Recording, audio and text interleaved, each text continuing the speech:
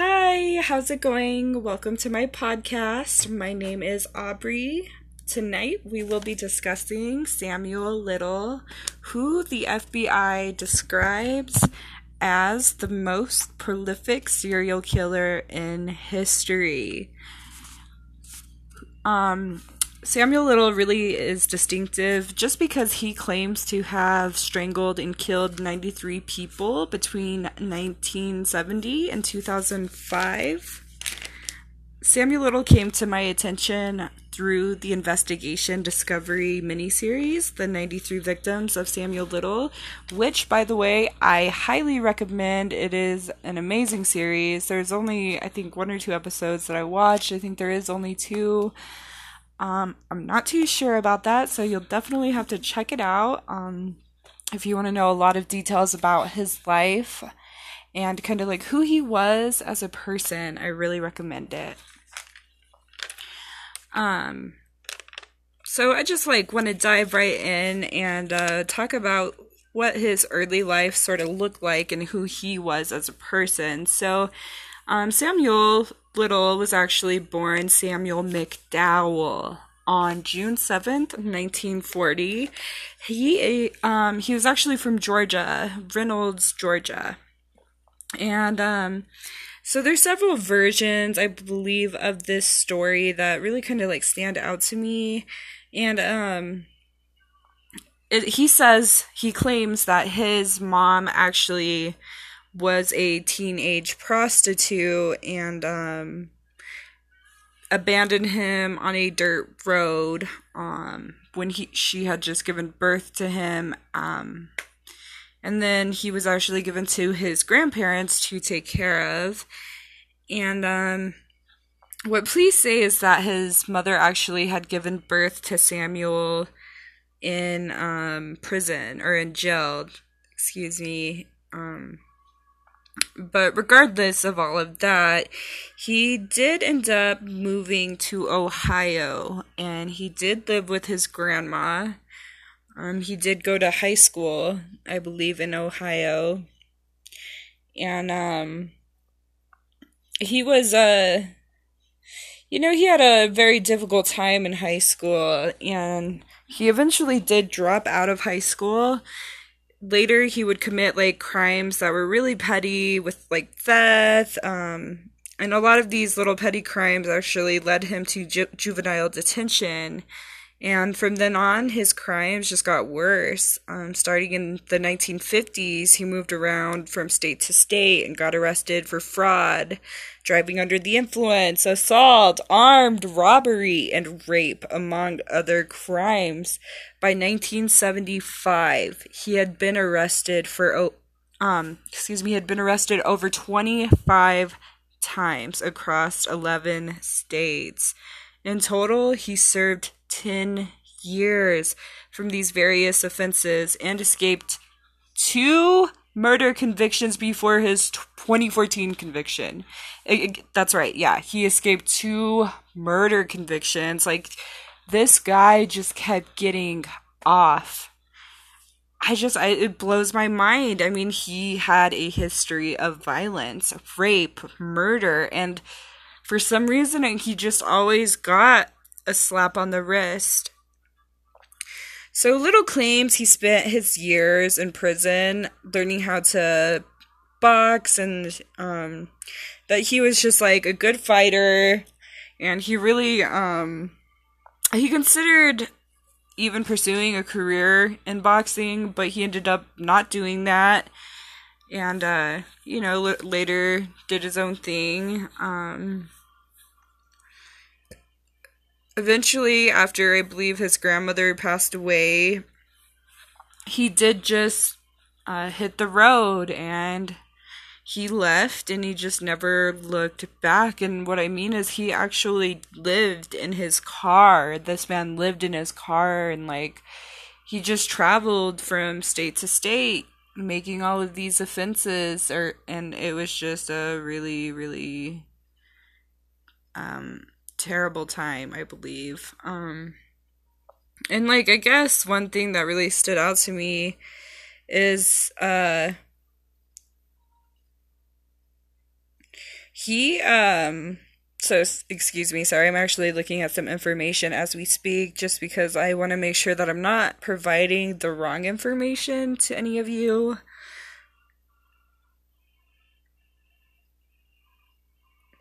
But yeah, okay, so the thing that stood out to me, this is why I want to discuss this, is like the type of people that he had targeted were people that normally officials really wouldn't notice were missing. It was people who didn't really have anyone who really cared about them. You know, they were prostitutes and drug addicts and homeless people, and a lot of these people were women of color. And at the time, you know, you got to keep in mind this was the 70s, and even then, like, it was still kind of like drug under the table. Racism was still a thing. I mean, it was very prominent still.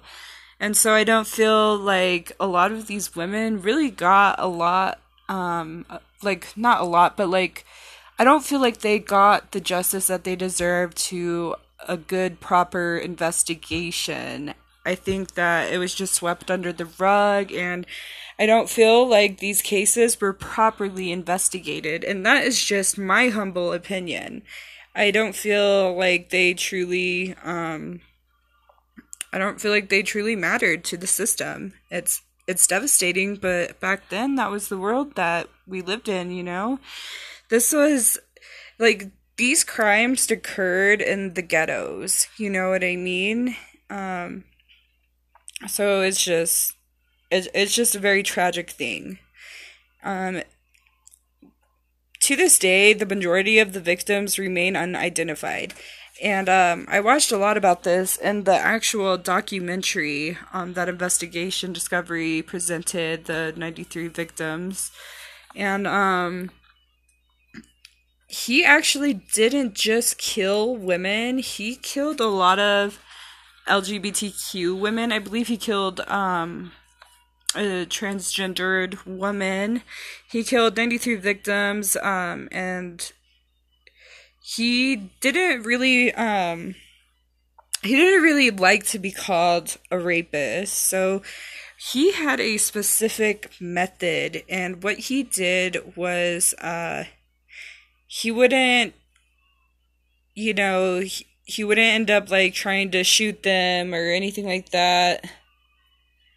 He would actually start out by punching these people in the face out cold, and then he would strangle them to death. And this actually did arouse him, and he never actually, from what he says, like he doesn't like to be called a rapist.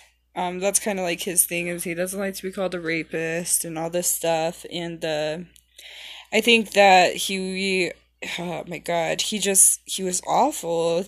The LAPD gave him the name the choke and stroke killer, since he often masturbated while strangling his victims. And it's really wild because in the actual Investigation Discovery documentary, he talks a lot about these violence acts that he committed onto these women, and he actually starts masturbating under the table, and it's really, really horrific, you know? It's like your jaw just drops to the floor. It's obvious that you can tell he gets some sort of arousal by thinking about these crimes that he committed in the past. So Little experienced a lot of homelessness, like I had talked about, and during this time, once he got a car, that was kind of it for him. So he would travel, and he traveled to 25 different states, you know.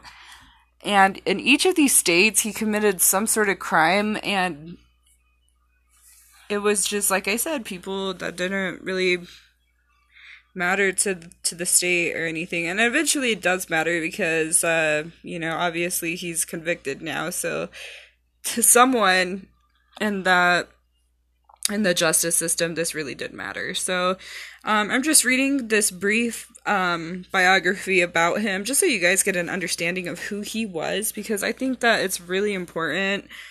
The biggest thing to me that I think that a lot of people don't really understand about serial killers is sometimes it's just their past that's extremely triggering for them, that actually leads them to this violence. And I think that for Samuel, we just don't know that much about him. I mean, other than, he was in juvenile hall and, he was raised by his grandma, but he definitely had some issues. So I think by understanding his past, we kind of know why he was the way he was today. And I think touching bases on that is really important in any case.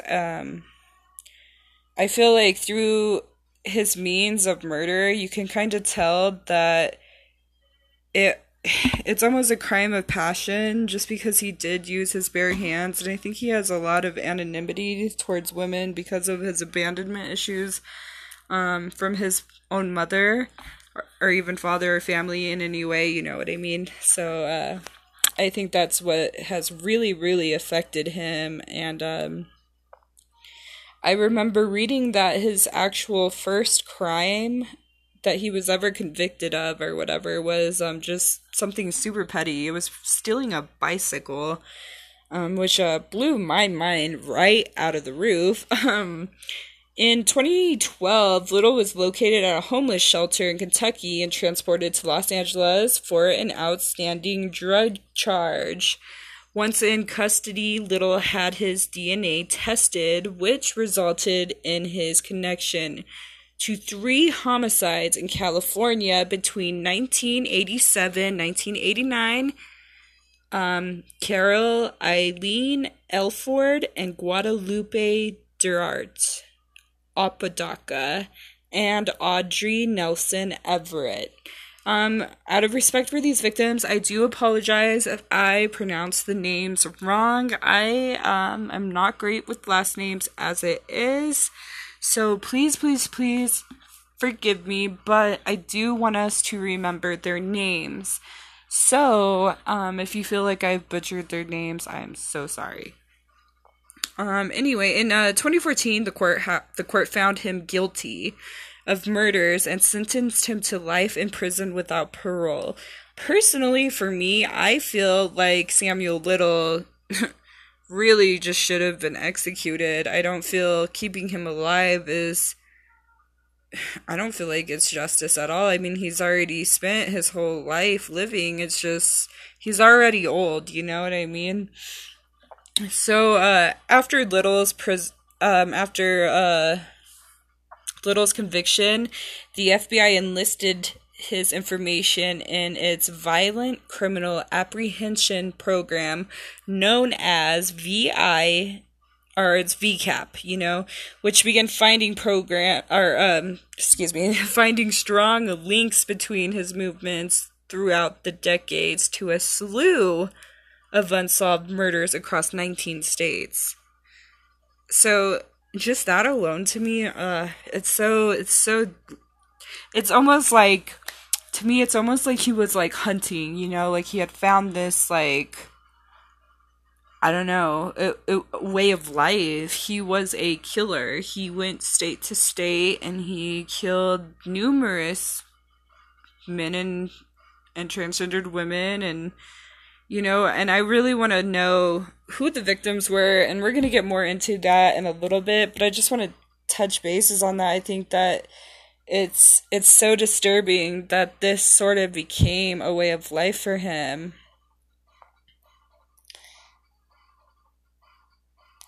So Little had a long-term relationship with a woman named Jean, who is now deceased. She supported them by shoplifting, and it talks a lot about this in the Investigation Discovery documentary as well, but Jean was actually a lot older. She was a lot older than him, and she was kind of like, you you would look at her and you would think like, that can't be it. That can't this cannot be a relationship. She's so much older than he is. Like it was insane to me. So yeah, it's still like, it still baffles me. And so like that's how they took care of each other, and it was through shoplifting that they actually took care of each other. And I could be wrong, that I'm I'm pretty sure I'm right. Yeah, no, I'm right. I apologize for that, but yeah, I just want to make sure, because I always want to make sure that I'm providing the proper information. And again, you can fact check all this at biography.com / crime figures, I believe. So yeah, he was stealing shit, never looked back. He fell in love with this girl who was a lot older than him. I should say a woman. But I do want to touch a basis more so like now on kind of like his method, I guess you could say. I guess he had a specific sort of victim that he had gone after, and these victims, like I said, were people that would be very missed, he thought, or proclaimed. And I think that in today's society, what we really, really need to start focusing on is that this is a movement, and it starts with us. And so I really, really hope that we as people can start really being humble to one another, and understanding that just because someone is homeless, that doesn't give any person on earth the right to victimize these people, to slaughter them, to murder them, to take their lives away, or anything like that. I feel like homeless women, especially women of color, are more subjected to these violent crimes just because they are part of the poverty-stricken areas, and I think that they are more targeted. It's a very tragic thing, and it is still occurring in today's society, and I think that the reason that this man had gone undetected for so long is just because of the assumption that, these people are just homeless, let's just push it under the rug. So I hope that we can stop doing that, and kind of get further and further away from that, and start understanding sex workers are people just like us, and they're doing a job. And it may not be a conventional job like you or I have, where I work at Starbucks or you work at as a doctor, you know what I mean? We all come from different walks of life, and we are all deserving of a proper investigation if we are victims of a violent crime, regardless of if it is through sexual abuse or whatever it may be.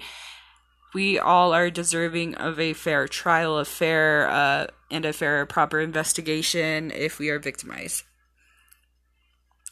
So, Samuel is in prison, obviously. He's wheelchair bound. He's really old. He's like 79 years old, I believe. And a lot of these women were thought to be, sex workers, like I said. They were just living in society's fringes, to say the least. And, he started his sentence in 2012 for the murders of 3 women. And, he eventually confessed to killing 93 people across the U.S. between 1970 and 2005. The FBI posted a page on its website seeking assistance connecting victims to Samuel Little's confessions. And you can actually go to the FBI's page, and I will find some sort of link, I guess, and probably put it in my Instagram when I try and share this, I guess. I don't know. We'll figure something out. Or I can just verbally tell you the link, I guess. But But yeah, so they actually posted pictures, and these are not just pictures. Samuel Little is actually a fairly decent drawer. He draws the face of a lot of these victims. The reason that I don't feel like he's bullshitting is just because, um, of his reaction to being presented, I guess not being presented, but himself presenting these drawings, and him telling you, like, their backstory and who these people are. So, like, what he did was he handed, he would hand them these pictures, and he would be like, yep, I remember so-and-so, and this is their backstory. This lady was a mother. I remember distinctly, like, her son and all of that, and I didn't even care about her son. I didn't even care about her. All I knew is I had to get her away from her son so that I could kill her. So yeah, that is the mindset of the person that we are discussing right now. And the FBI shared these pictures and their drawings of the faces of the women that he had murdered. And I'm almost it makes me so fucking uncomfortable looking at these pictures. It is so, like, I don't know. It's so eerie, and when you look at them, I'm not gonna lie, I think it's like the faces of the women who have sadly passed away. And what I mean by that is that these drawings, I am almost positive of, like, them after they had passed on, or possibly, like, when they were scared. It gives me goosebumps. I'm so creeped out by it, to tell you the truth.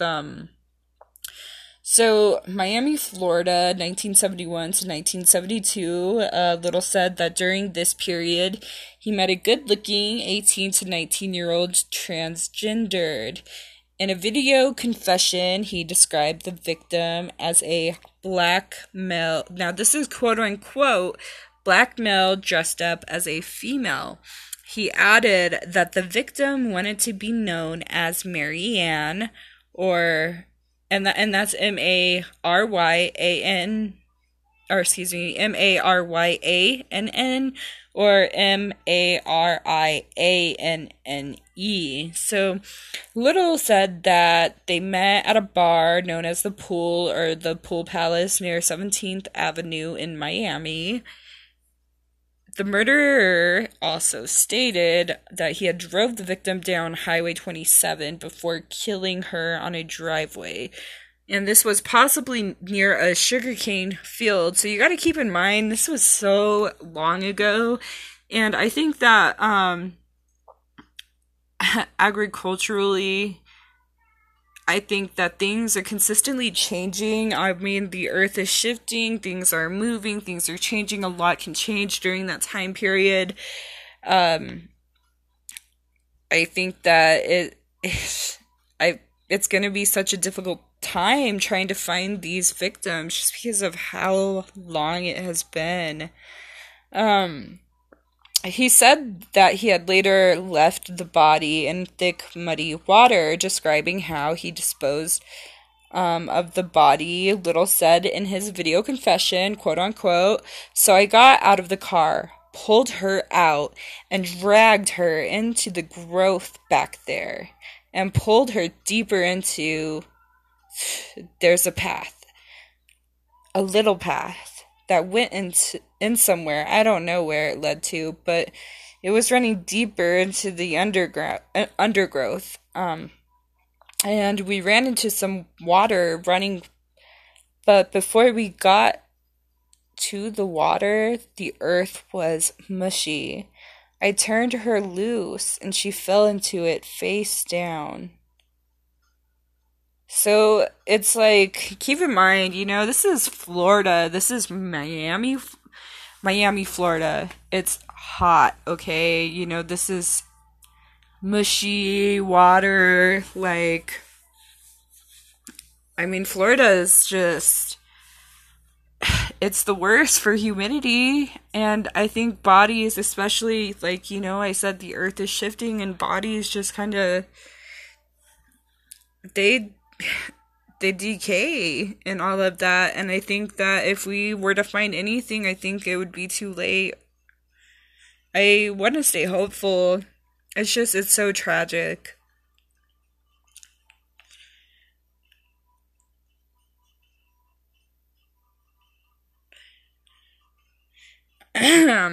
And so another victim that they had found, and this was in New Orleans, Louisiana. I think you guys all know New Orleans. If you don't, Louisiana food is the best food, and I'm just saying that. Just to brighten up the mood, let's talk about food. So, in 1982, Little said he met a honey-colored black woman between 30 to 40 years old in New Orleans in 1982, like I just said, but she told him she lived with her mother. The killer claimed that they had met in a club where she was attending a birthday party with a group of her friends and her two sisters, and Little said he left with the woman in his Lincoln Continental Mark before they drove down a dirt road along a canal that was being dredged. He says they then got out of the car before he killed her and left the body there. So, as you can see, like, we're finding, like, this is, so we start off in Miami, Florida, which was 1971 to 1972. Now we are coming into New Orleans, Louisiana, 1982. He just left that body there, didn't, and then moved on. So now we're coming into 1984. The year is 1984. Right now we are in Covington, Kentucky. And right now we are going to talk about, we're